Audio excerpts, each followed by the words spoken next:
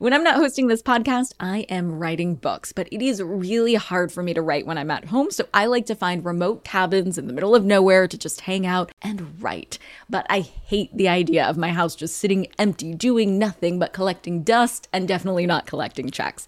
And that's why I'm an Airbnb host. It's one of my all-time favorite side hustles. Other popular side hustles are awesome too, don't get me wrong, but they often involve big startup costs. By hosting your space, you're monetizing what you already have access to. It doesn't get easier than that. And if you're new to the side hustle game and you're anxious about getting started, don't worry, because you're not in this alone. Airbnb makes it super easy to host. I mean, if I could do it, you could do it. And your home might be worth a lot more than you think. Find out how much at airbnb.com/host.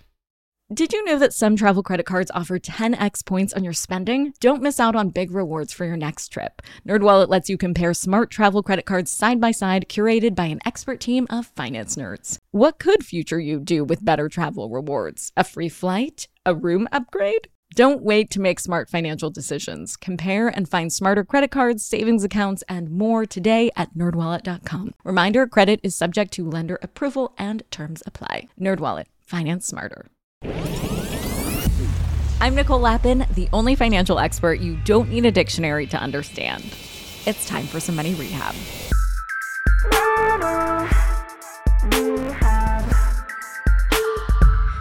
Well, here's some good news. Inflation is falling. At the time of this recording, inflation is at 3.2%, which is way lower than it was in March of 2022 when it was at 6.5%.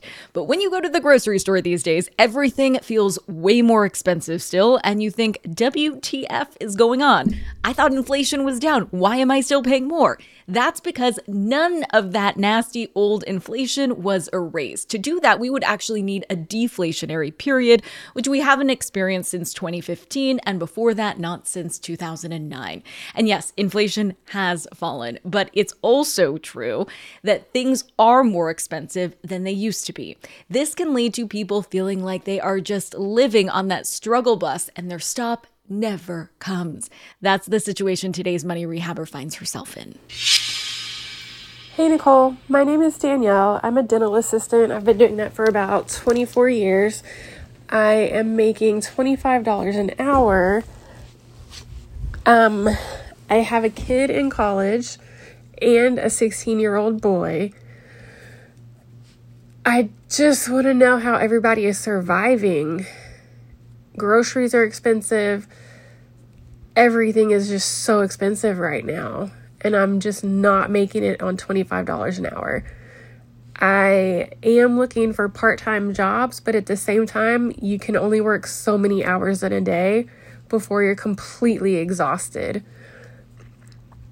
I need help to try to figure out what to do. Danielle, thank you so much for calling in. I just want to give you the biggest hug. It is so hard out there. So for a moment, I just want you to try to put all of that aside and picture yourself 10 years from now. Your kids are out there on their own. They are thriving. Maybe one of them has a kid of their own. Maybe one of them is making $200,000 a year. Maybe both. Whatever their best life is, they are living it. Now, picture yourself. What are you doing? Where are you living? What are you looking forward to? What are you doing for work? What kind of car do you drive? Trusting that your kids are fully taken care of, what do you want for yourself? Right now, Danielle, I know this is hard. People talk about babies being expensive, but that's nothing compared to the cost of a high schooler. Babies don't need extracurricular activities. Babies don't need fancy sneakers and phones. But in 10 years, your baby will be 26. Your life and your expenses will be very different, and 10 years is no time at all. So in order to lift you out of the struggle today, we need to talk about what you want your life to look like in your abundant future. Do you have that vision in mind? Because right now, I need you to do something that feels super scary, but actually will bring you some much needed peace. We are going to make a spending plan. A spending plan is my code for a budget because it just sounds better, right? And I'm going to walk you through every step of putting this together. First up, let's look at your balance sheet. This is like checking your weight and your height and your blood pressure and all of that at the doctor's office. It basically gives baseline information on your financial health.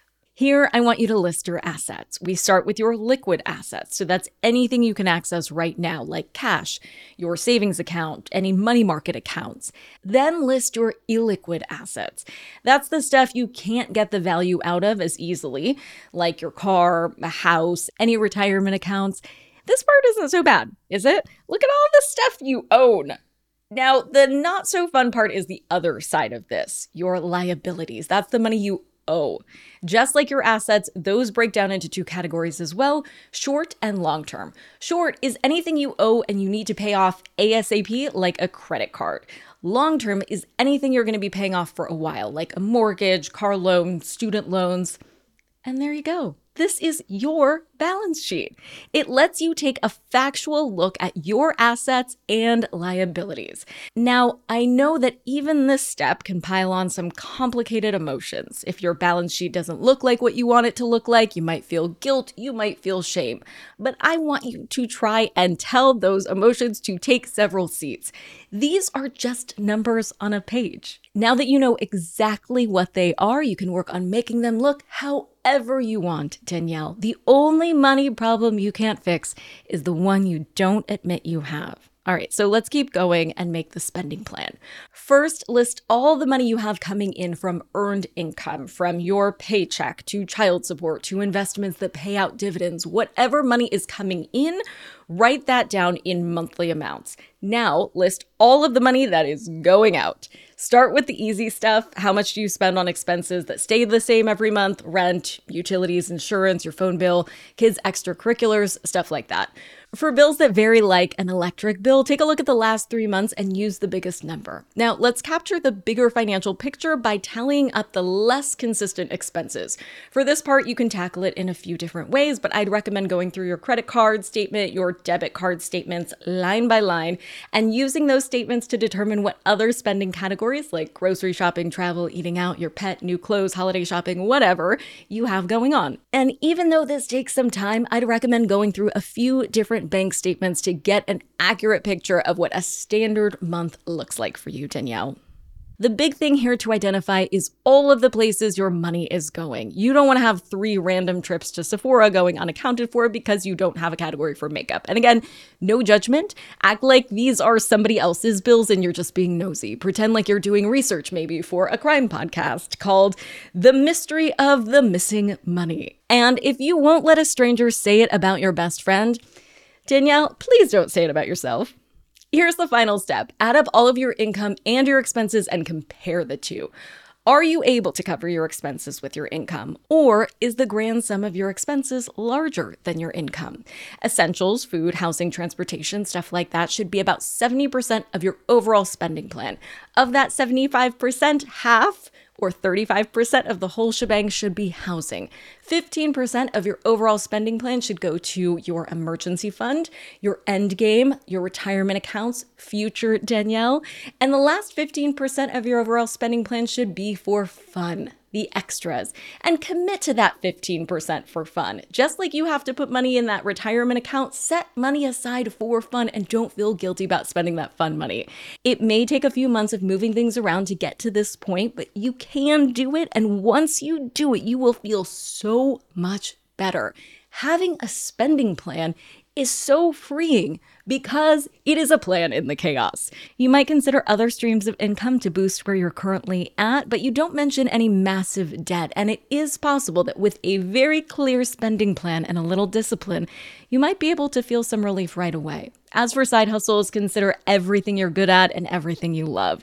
Write it all down on a list. Write down every single talent you have, even the crazy ones. Because while you're writing down all of the weird things you do with your tongue, you might remember that you got the highest score ever recorded on your licensing exam, and maybe you want to tutor dental hygiene students. I don't know. Maybe you love to garden and you want to start growing lavender and rosemary and thyme, or however the song goes, to dry and sell and bundle on Facebook Marketplace. You get after it, Danielle.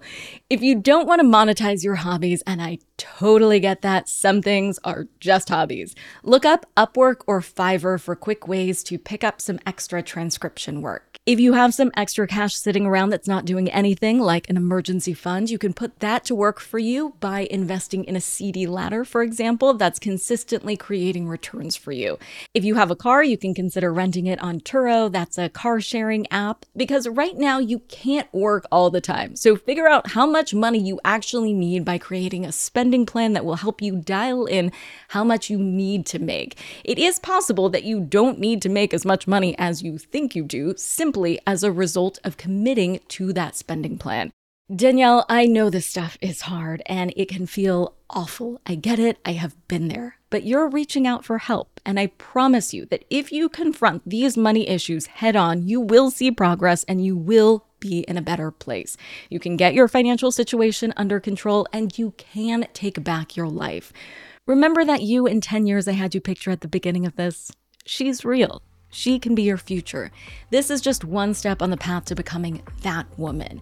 You get your spending plan right, and you will be building for that future. For today's tip you can take straight to the bank. Remember, when you're budgeting, we're aiming for balance here, which doesn't mean cutting out every single little purchase that brings you joy. If that fancy coffee drink makes your life better, please don't cut it out. A latte a day isn't why you're in financial trouble. In life, in relationships, it's the little things that matter. With finances, it's the big stuff. Money Rehab is a production of Money News Network. I'm your host, Nicole Lappin. Money Rehab's executive producer is Morgan Lavoie. Our researcher is Emily Holmes. Do you need some money rehab? And let's be honest, we all do. So email us your money questions, moneyrehab@moneynewsnetwork.com, to potentially have your questions answered on the show or even have a one-on-one intervention with me. And follow us on Instagram @moneynews and TikTok @moneynewsnetwork for exclusive video content. And lastly, thank you. No, seriously, thank you. Thank you for listening and for investing in yourself, which is the most important investment you can make.